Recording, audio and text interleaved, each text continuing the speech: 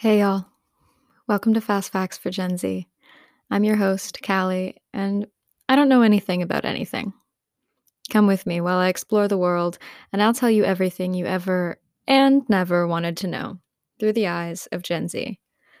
Today's episode: Gifted Kid Culture, the perfectionism it creates, and my own process of escaping it.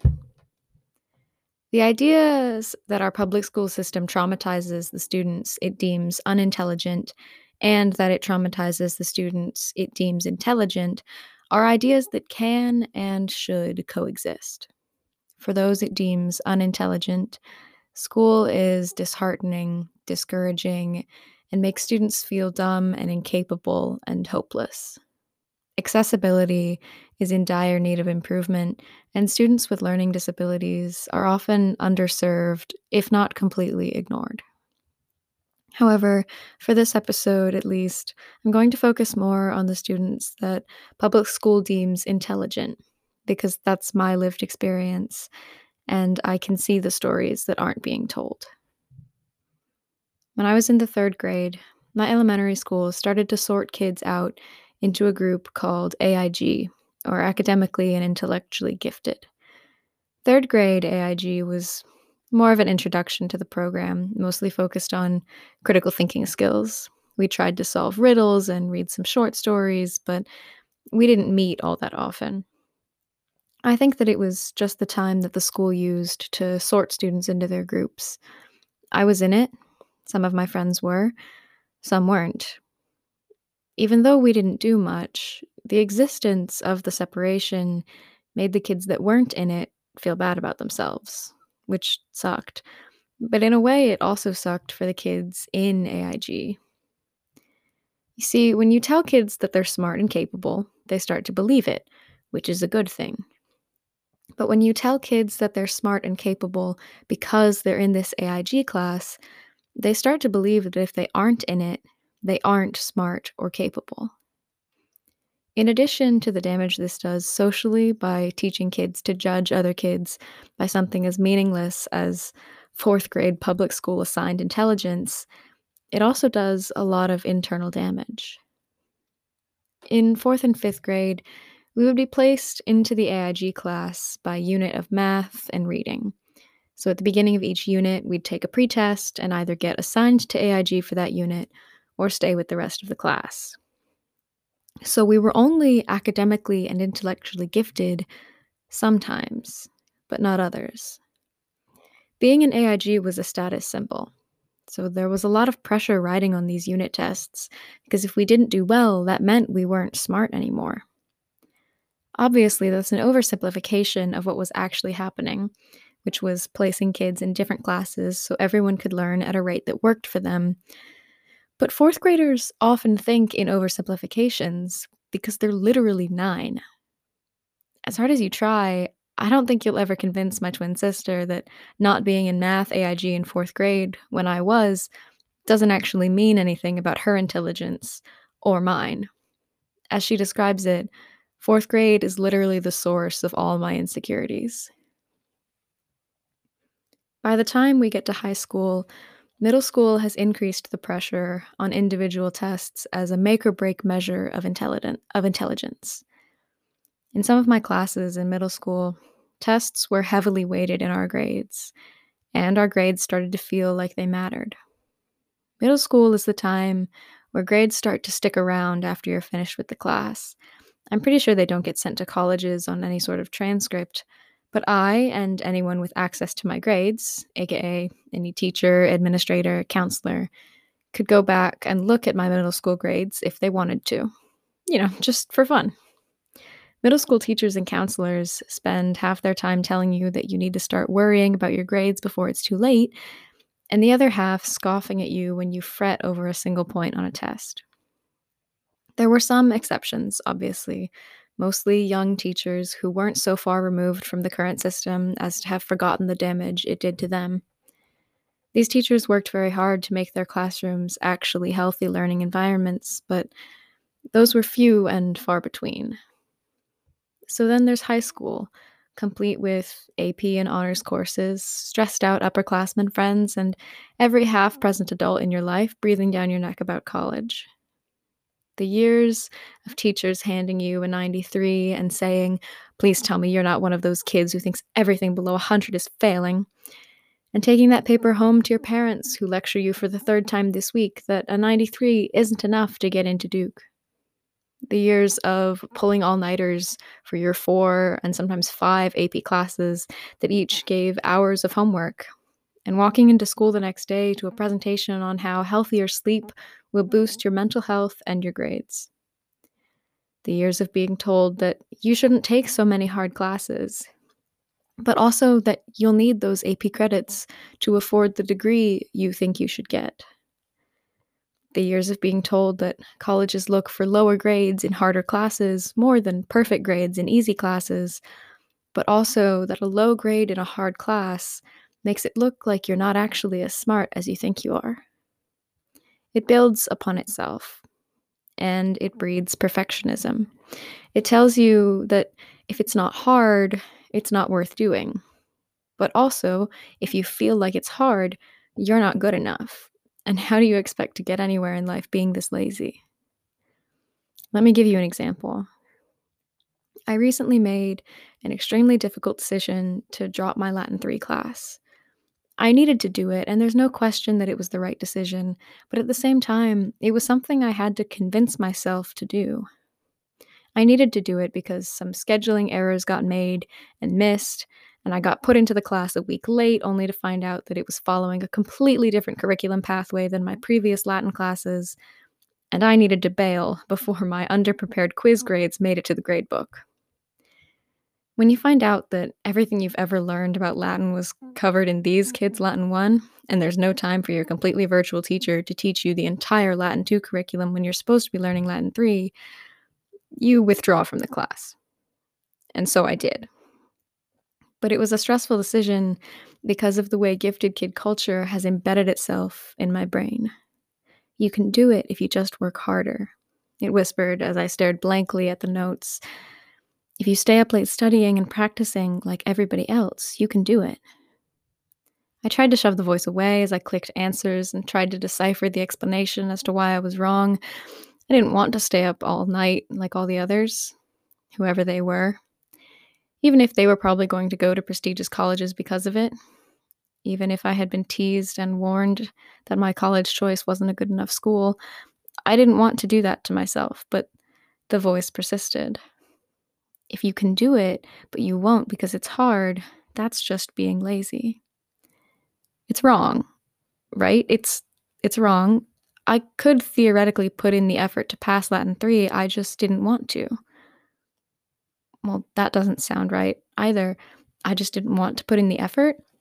I just didn't want to work for it. I'd rather quit than do something hard. No, that doesn't sound like a gifted kid to me. That sounds like everyone they told you that you shouldn't be. It's easy to spiral into thoughts like this because it sounds right, doesn't it? But what the gifted kid mindset fails to realize is that there are consequences outside of maybe not getting into a prestigious school and not meeting the public school standard of intelligence anymore. The gifted kid mindset fails to consider my actual wants and needs, because at the end of the day, while I desperately wanted to take Latin, this was not a Latin class I could learn from. I could pass it, sure, but I wouldn't learn from it. I'd end the class with a heavy reliance on a binder full of notes and a patchwork foundational knowledge to a tear-stained book of advanced Latin grammar. And I didn't even need the credit to graduate. And the gifted kid mindset ignores all of this because it doesn't care about learning. It cares about social standing and extrinsic motivation. It cares about doing what it's told and getting validation from authority figures who scorn it for not being good enough. The gifted kid mindset is a bully, and it's the kind of bully whose belligerence comes from a deep, deep insecurity. It's scared of not being good enough. It's scared of not living up to expectations. It's scared of failing, not just in the sense of grades, but of failing as a person. And so it feeds this voice in our heads, pushing us to do better, be better, even against our best interests, while at the same time covering its tracks with imposter syndrome. Imposter syndrome, if you haven't heard the term, is the feeling that you don't belong somewhere and that you've tricked everyone else that you do. You feel like you're not actually capable or good at what you do, and everyone who tells you otherwise is either lying to you or you've tricked them into believing it. Imposter syndrome is especially damaging to people who are experiencing mental illness because the stigma against mental illness puts pressure on people to act like they're okay. So sometimes people with mental illness are faking it and have successfully tricked people into thinking that everything is okay. So it's very hard for those people to decipher what is imposter syndrome from what is reality.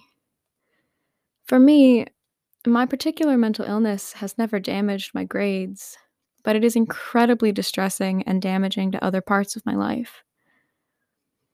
But because grades are the things that people worry about, I was able to convince everyone in my life, including my therapist, that I was totally okay and not having any problems at all. I was afraid that if I talked about it, that would make it real, and I didn't want it to be real. It was irrational, sure, but that's how mental illness works, irrationally. The only reason the curtain got lifted is because my therapist suggested meeting less often because I seemed to be okay. And over the course of that extended time without a meeting, I had a complete breakdown. I confessed that I'd been faking it and that I wasn't okay and that I did need help. And after that, I finally started to actually get help. So when imposter syndrome does strike, it's difficult for me to figure out because I know that I'm entirely capable of tricking everyone around me into thinking that I'm better than I am.